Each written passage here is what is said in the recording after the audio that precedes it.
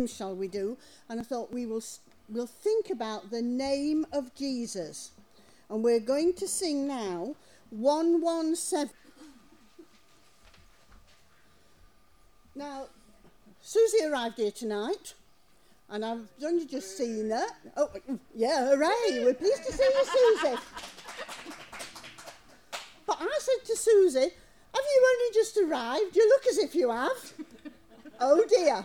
Not the best thing to say to somebody, is it, when they've just had a long journey and they've just arrived? But you know what? We are so like that with the Lord, aren't we? Sometimes we only come to the Lord after we've had a long journey.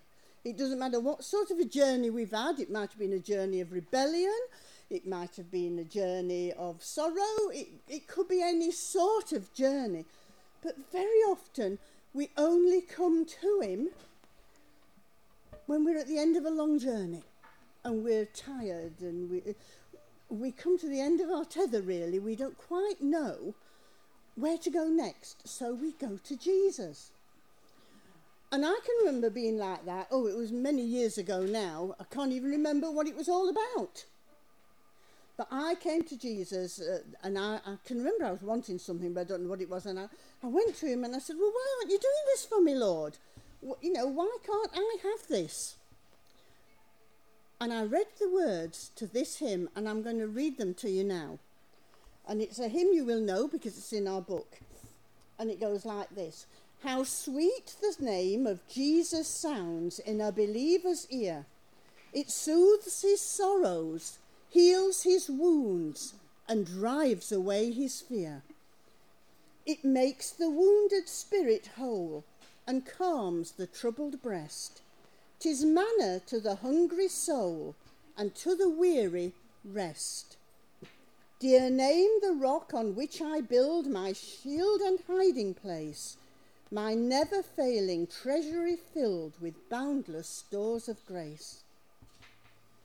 Jesus, my shepherd, brother, friend, my prophet, priest, and king, my Lord, my life, my way, my end, accept the praise I bring. Weak is the effort of my heart, and cold my warmest thoughts. But when I see thee as thou art, I'll praise thee as I ought. But till then I would thy love proclaim with every fleeting breath, and may the music of thy name refresh my soul in death. And it says there, I would thy love proclaim. Well, I want just to proclaim tonight that Jesus said to me, whatever it is you are missing, I can be for you. He said, Jesus, my shepherd, do you need a shepherd? Brother, friend, do you need a friend? Prophet, priest, and king. So often I need someone who can go to the Lord and put my case for me and plead for me. My Lord, my life, my way, my end, accept the praise I bring. And the Lord said to me through this hymn here, I can be to you whatever you want me to be. And whatever you need me to be, I can be to you. But you have to come to me, first of all. And it's wonderful what all those names of Jesus can be to us. His names tell us so much about what he does for us and has done for us, and is wanting to do for us now and in the future. So I just praise his name, literally praise his name. And we found a hymn, didn't we, Em, that was about the names of Jesus. Now, we've only practiced it this evening, so you'll have to excuse us if I make mistakes and Emma makes mistakes, but Emma's going to sing it to you. Yes.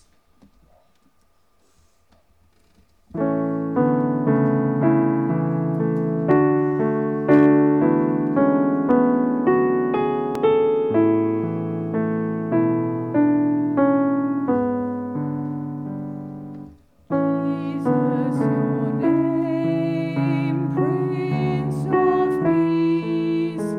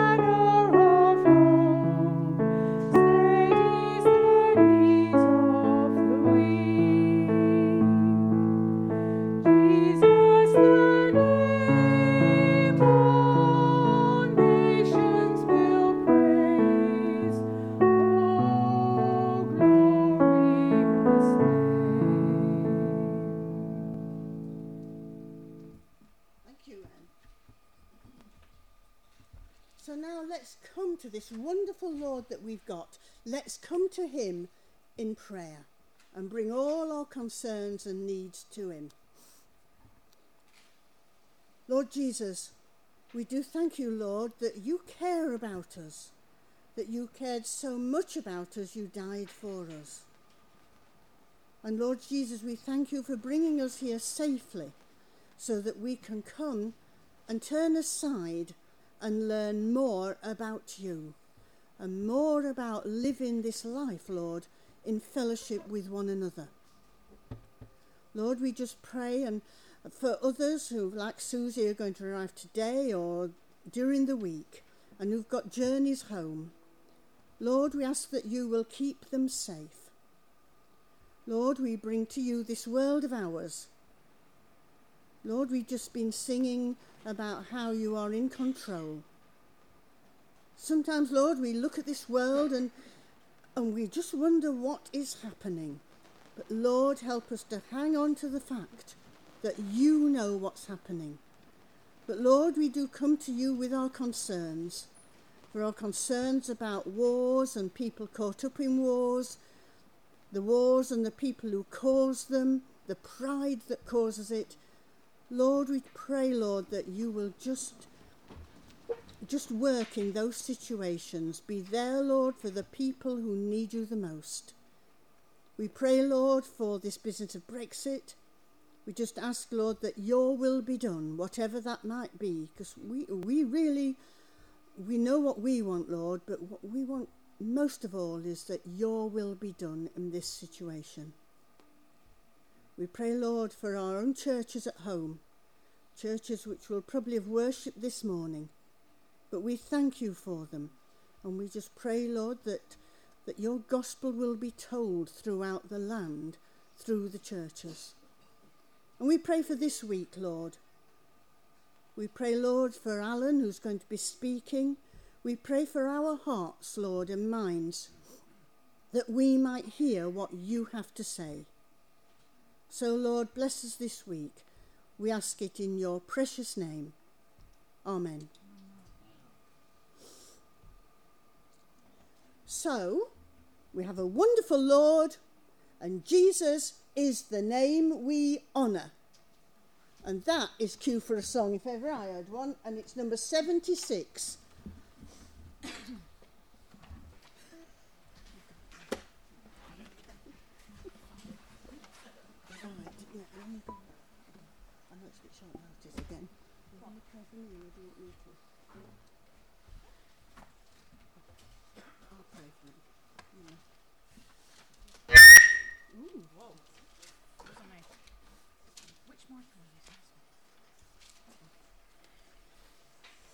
Okay, so the reading's going to be Genesis 20, verses 1 to 18.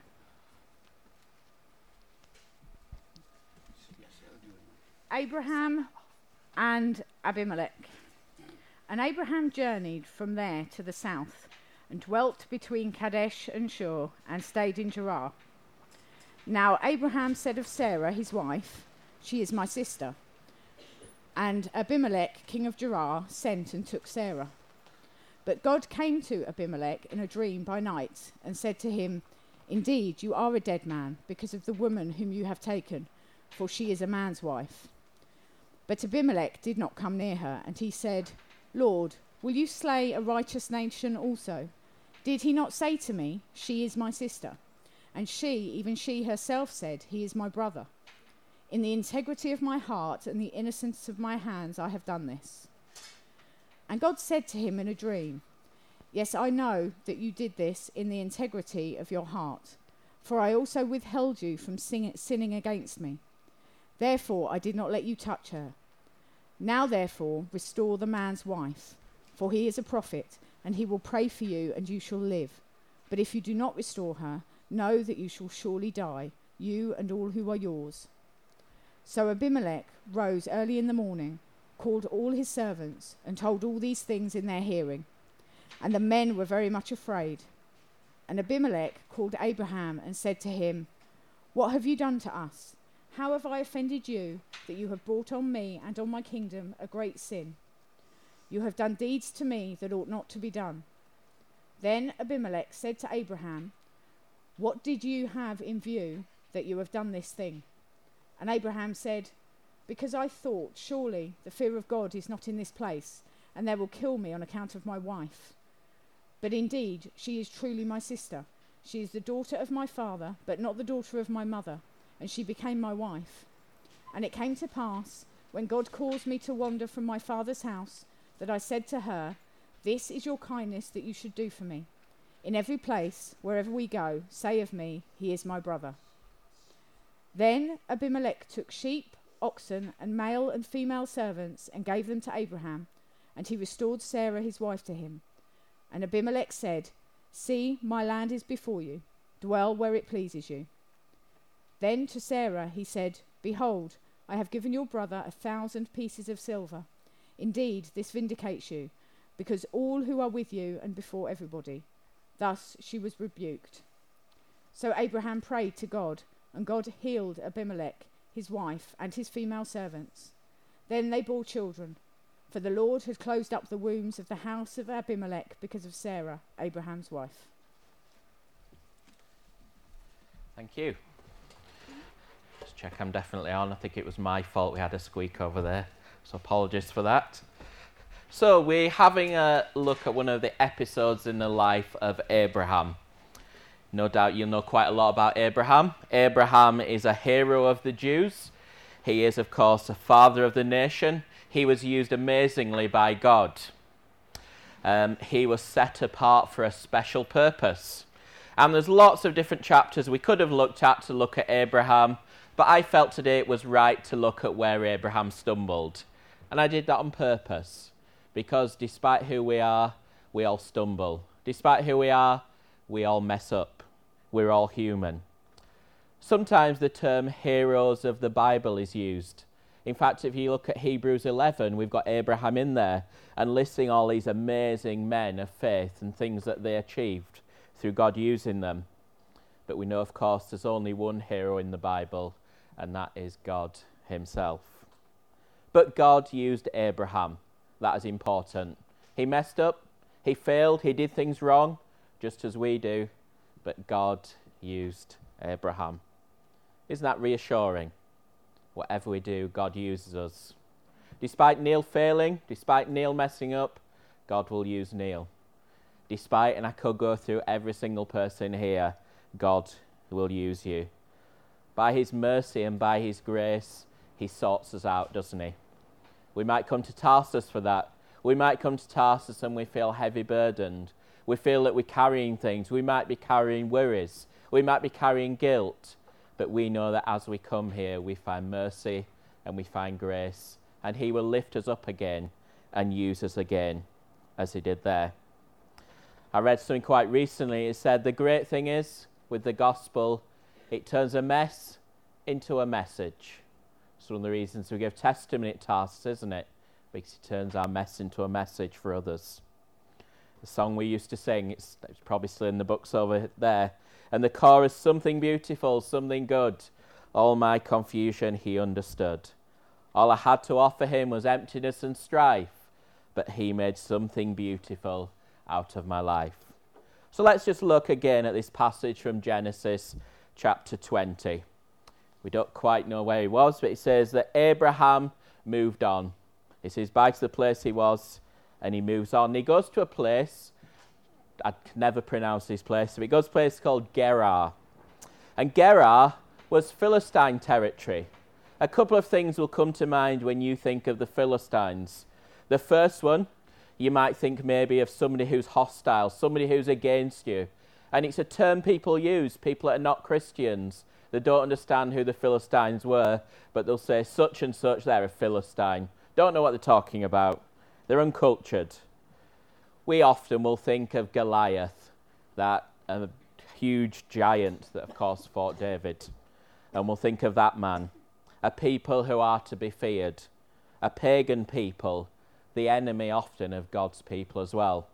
People who worship false gods, people who certainly are against anything that God was doing. So why would Abraham, of all people, a man of God, go to a Philistine territory? Some of the people that know more than this about me, the experts that I read, they think it was probably simply for pasture. He probably went there because they were a nomadic people and they were looking for somewhere for clean water, for a little bit of produce, etc.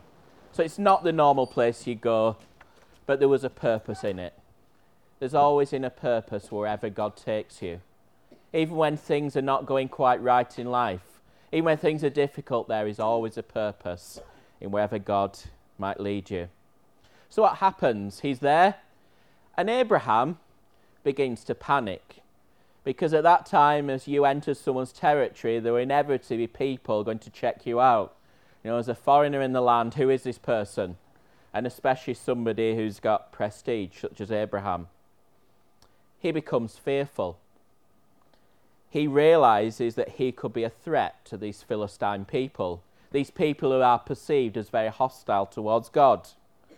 He wanted to live safely. It's a natural thing, isn't it? You would look for a safe place to live. He was in a foreign land.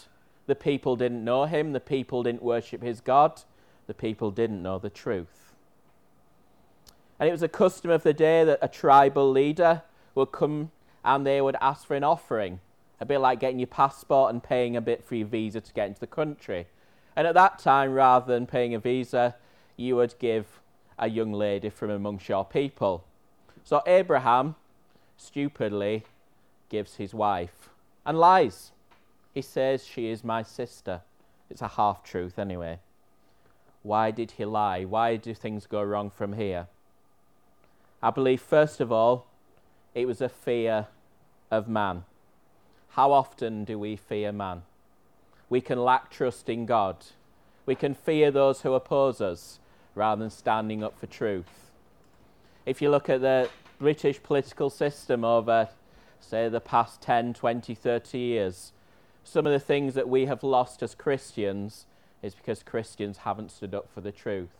They haven't said this is wrong. They've had a fear of man. They've allowed all sorts of laws and all sorts of things being railroaded through.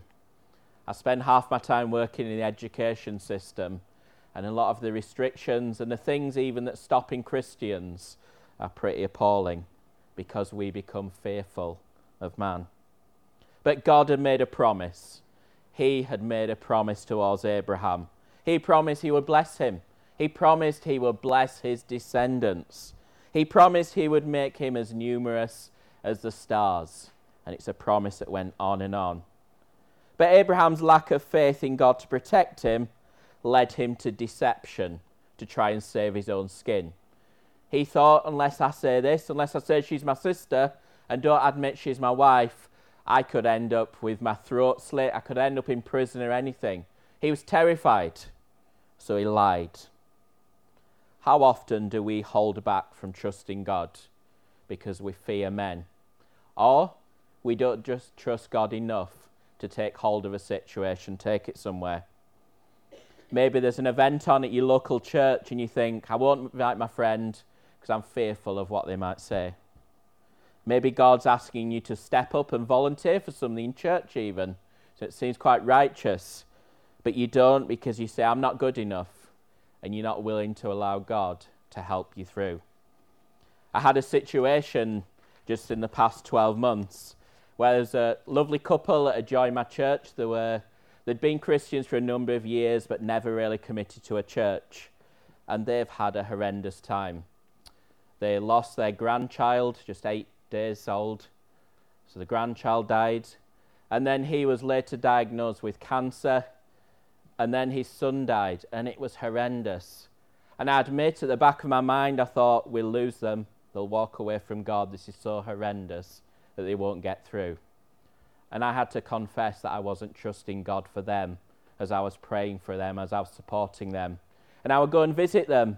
In the back of my mind, I was thinking, what am I going to say? How am I going to explain all the things that they're going through?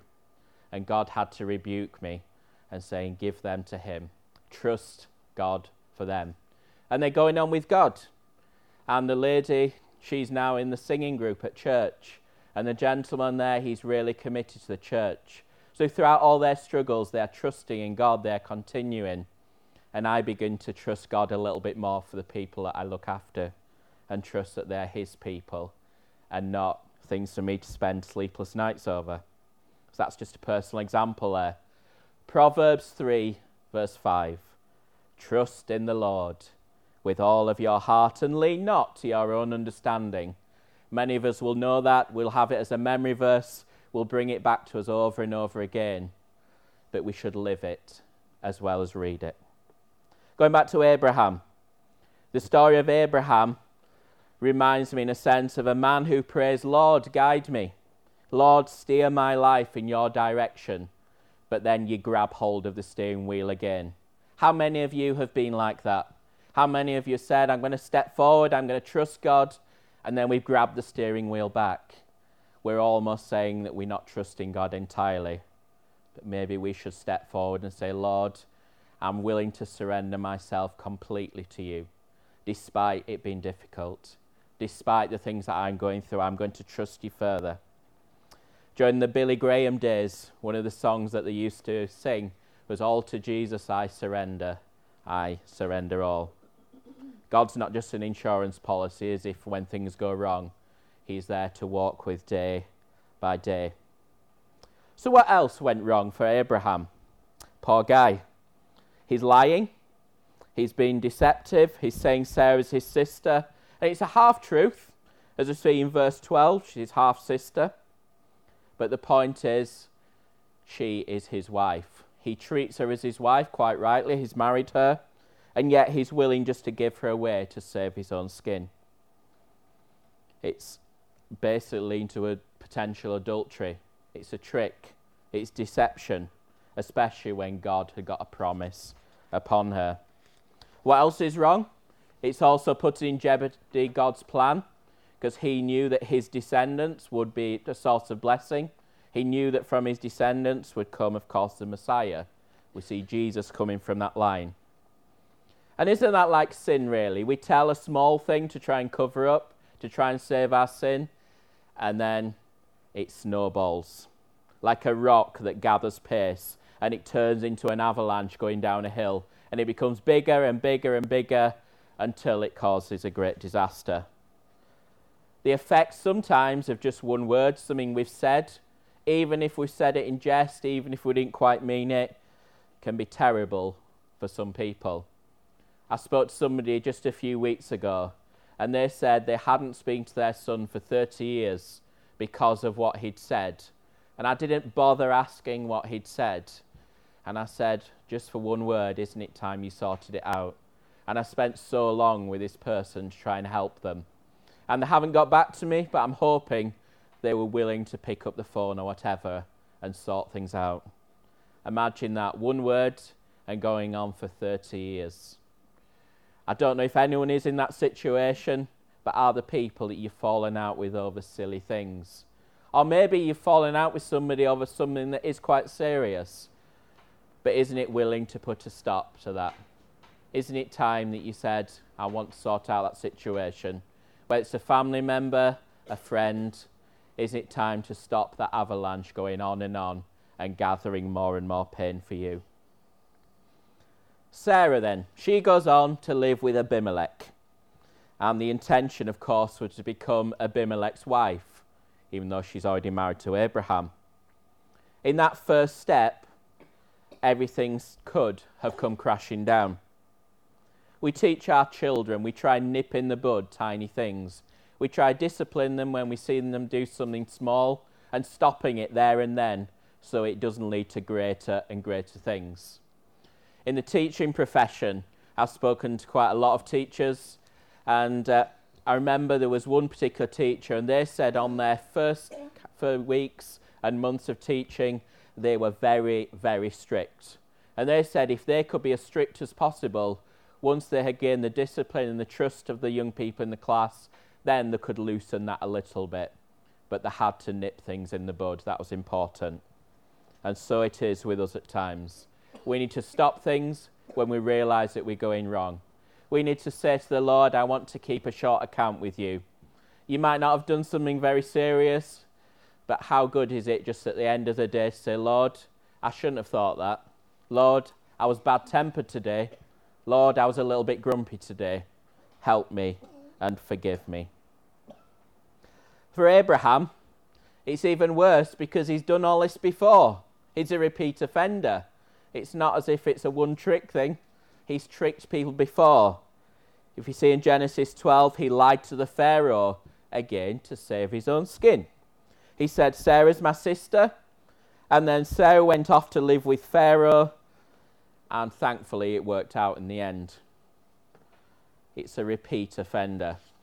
And we might think, how terrible. Surely he learnt his lesson. But do we learn our lessons? How often do we end up returning to the same thing we did? If we are all completely honest, there are things that we repeat over and over again. And we know them to be wrong, but old habits die hard. When we become a Christian, we are a new creation. It's very true. But that old human nature is still there. And a bit like the cartoon where you've got a little devil and a little angel on your shoulder, it's as if they're both fighting for your attention. How often have you felt like that? Some people, though, do not want to change. Have you heard some people say, I've got a bad temper, but that's just the way I am. Nothing I can do about it. Or somebody, I'm an old grump, but that's just the way I am. But actually, if we look at God and we look at His grace, that is not the way we are. If we look at His grace, He can end years and years of a particular direction you're taking, or a thought pattern that you have, or a particular way of acting that you have. And isn't that great? Because for the Christian, our attitude needs to be different. Ephesians 2 verse 10 says, we are God's workmanship. And I'm glad it's a work, it's continuous, it's daily, and that is why we need to come back to the cross daily. That is why we need to ask God to change us daily. That is why we need to ask forgiveness daily. And the Lord knows that. And isn't that good? The Lord knows we fail, the Lord knows we mess up, but He invites us to come back so that we can be more Christ-like. There will come a day in eternity, thankfully, when we'll be transformed completely, and I can't wait for that day. 1 Corinthians 15 talks of having a new resurrected body even. But here on earth, our job is to learn to live more like Jesus. Abimelech, going back to the story, he's oblivious to Abraham's sin. He's thinking, great, I've got a new wife. He was thinking of the life that was ahead with this lovely lady that he had. And he's sound asleep. He's had his cocoa in the tabernacle. Things are going well. And Abimelech, possibly, most likely, has been worshipping false gods. He was probably a pagan, probably worshipped idol. And suddenly the true God, the living God, speaks to him as he sleeps. And he reveals what Abraham and Sarah had done. In verse 3, we hear the words, you are as good as dead. She is a married woman. Imagine that horror. He has done things willingly he didn't realise, And there's this realization that he's been tricked, he's been lied to, he's been schemed to by this person who claims to be a man of God. The woman he's intending to marry is already married. The God of his enemy now is suggesting judgment, suggesting death will fall upon him and fall upon his people and his nation as a result. It's horrendous, isn't it? Not the best night's sleep he had. Abimelech protests, and wouldn't you? He pleads for his people. He says, I've done this with a clean conscience. I've done it with clean hands. Sin can have far-reaching effects. Sin can affect the innocent. We see that a lot in society, don't we? How one person's sin affects another person who is completely innocent. All because Abraham has failed to trust God. All because Abraham is not believing in the God who loves him and uses him. Sarah too, as we see in verse 5, she's in on this deception. It's like a Bonnie and Clyde story, isn't it? It brought judgment upon this whole nation because of the lies of these people. But verse 6, we see the God that we like. We see the God of mercy. We see the God that turns things around and brings people back to him in two ways. Firstly, Abimelech at that point has not slept with Sarah, and there is a way out. He can return Sarah to Abraham. Says, I didn't let you sleep with her. Because God puts blocks all the time to stop us from walking away from him. And haven't you seen that so many times? When you begin to do something wrong, as your conscience that speaks to you, and it puts blocks maybe in your circumstance. I've got a friend, and he was struggling with things he shouldn't have been looking at on the internet. And he told me that whenever he started to log on, his Wi-Fi kept failing. And he realised that God supernaturally was intervening. He was putting a block, and he was speaking to him about what he shouldn't have been doing. God always calls us to choose his way. And it might not be the easiest way at times, but he will always call us back. He'll always bring us back. But we need to be willing and saying, Lord, I know that path is wrong, and I will continue walking your ways. Isn't that a picture of God's grace? His arms are always open wide, however we are, whatever we have done. Repentance, followed by action, will always lead to forgiveness. Isn't it wonderful? So in verse 7, God tells Abimelech, Abraham is a prophet, and he will pray for Abimelech, and he will live. I almost feel there's a little bit of irony here, but of course it's really grace. So despite the sin of Abraham, God still endorses Abraham as his prophet. And only God can do that, can't he? Only the grace of God can still use someone who's fallen to that degree. God still has a powerful calling on Abraham's life. And God still uses you and me despite the times that we failed him. God still calls us back and uses us whatever we might do. God's grace is beyond our human understanding, isn't it? I don't understand it. I see the story here and I say I wouldn't have let him be a prophet anymore. I'd have stopped him there and then. I'd have chosen somebody else. But God doesn't. God uses Abraham despite who Abraham is. God uses all who follow him, as weak and as faithless as we might be at times too. We're imperfect, but there are times when God will use us maybe to stand in the gap for somebody else. And Abraham here, he's called to stand in the gap. The phrase we'll see, of course, in Ezekiel 22. He's to stand in a gap for this man and his nation, despite the fact he's the cause of all this trouble anyway. That's why I see there's a little bit of irony there. Abraham is the mediator for Abimelech and his people.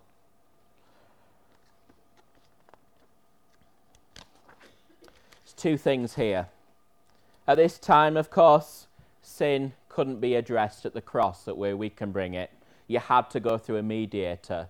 You had to have someone else pray on your behalf. That later, of course, becomes a high priest. Ultimately, the high priest becomes Jesus himself. But by being the one who had to be the mediator, the one who had to accept his role in all this, maybe God too was challenging him. Maybe God too was saying, you've caused all this. You're responsible for all this. But because I'm a God of grace, I'm going to use you to fix it on my behalf. He was an imperfect mediator, but God used him. In 1 Timothy 2 verse 5, we see there is a perfect mediator between God and man. And that person, of course, is Jesus. So when we face sin, when we have done wrong, we still need someone to stand in the gap. But that person isn't a man, isn't a woman. It is the Lord Jesus Christ himself. Isn't that wonderful? Is it something to celebrate? Is it something too to not forget?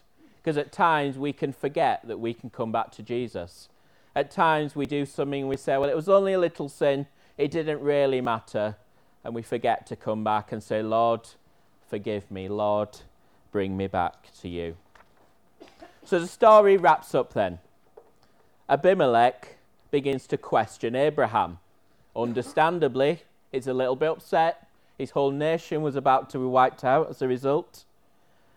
And in verse 11, Abraham just blames the nation. He pretty much says, well, you know, you're a pagan nation. He had a lack of a fear of God in this place, and he almost tries to justify himself for what he's done. Again, that's us, isn't it? Again, rather than just saying I've done wrong, rather than just saying I'm sorry, we say, well, I did this, but such and such. I did this, but someone else convinced me to do it. I did it because I was scared. And then I think back to the Garden of Eden. Genesis 3, verse 12. God questions Adam for eating from the tree. Adam blames Eve. Eve blames the serpent. Who do you blame at times for things that you do wrong? Do you blame the society you live in?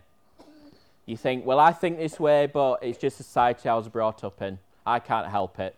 I've heard people say, well, I'm from a non-Christian family, so I sometimes do wrong because of that.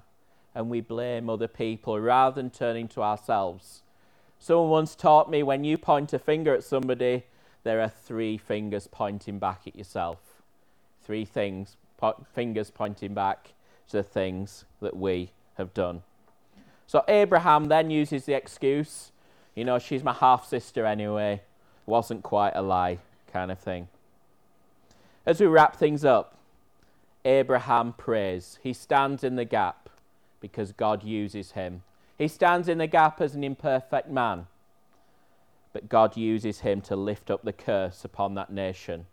And the curse of childlessness is gone, and it's lifted.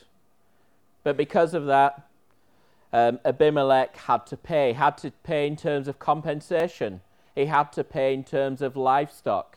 He had to ask that the honour of Sarah would be forgiven as well. So it cost Abimelech. And sin is costly. But the great thing is, the greatest cost of all has already been paid. And it was paid by Jesus on the cross. And as Jesus forgives us, the curse is lifted. And as we come to him daily, we know that it is already lifted. We know that we are already free. We know that the cross has paid for every single bad thought, every single other person that we have blamed. And the curse of sin is gone. And we're thankful for that, isn't it?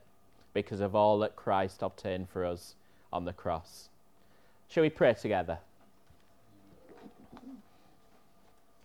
Father, we thank you for how you use great men and women that we see in the scriptures. We thank you for these so-called heroes of the Bible. But Father, as we look to these men and women, we see echoes of ourselves. And Lord, as we stand before you now, we admit that we are sinful people. But we're so thankful that we have found a way to lift that curse upon us. We thank you that as we come to you, your arms are open wide, and you accept us, and you love us, and you forgive us. Lord, just in the quiet now, we lift maybe things up to you that we have perhaps thought, things that we have done. And we ask you for forgiveness, because we know forgiveness has been obtained through your Son's death on the cross. Lord, we also ask that you will search our hearts, maybe for things that we haven't brought to you before, maybe situations in our lives back home, maybe broken relationships, Maybe words that we have said and shouldn't have done. Or maybe, Lord, words that have been said to us and we haven't been gracious enough to ask for forgiveness. But we thank you most of all that your Son Jesus is our mediator, and he is standing in the gap right now between us and you. We ask your blessing upon us and upon the continuing conference, and we pray that each one of us will be challenged. You'll continue to speak to us, and that we'll be open enough to admit where we need help. We ask all these things in your precious and holy name. Amen. I'm looking.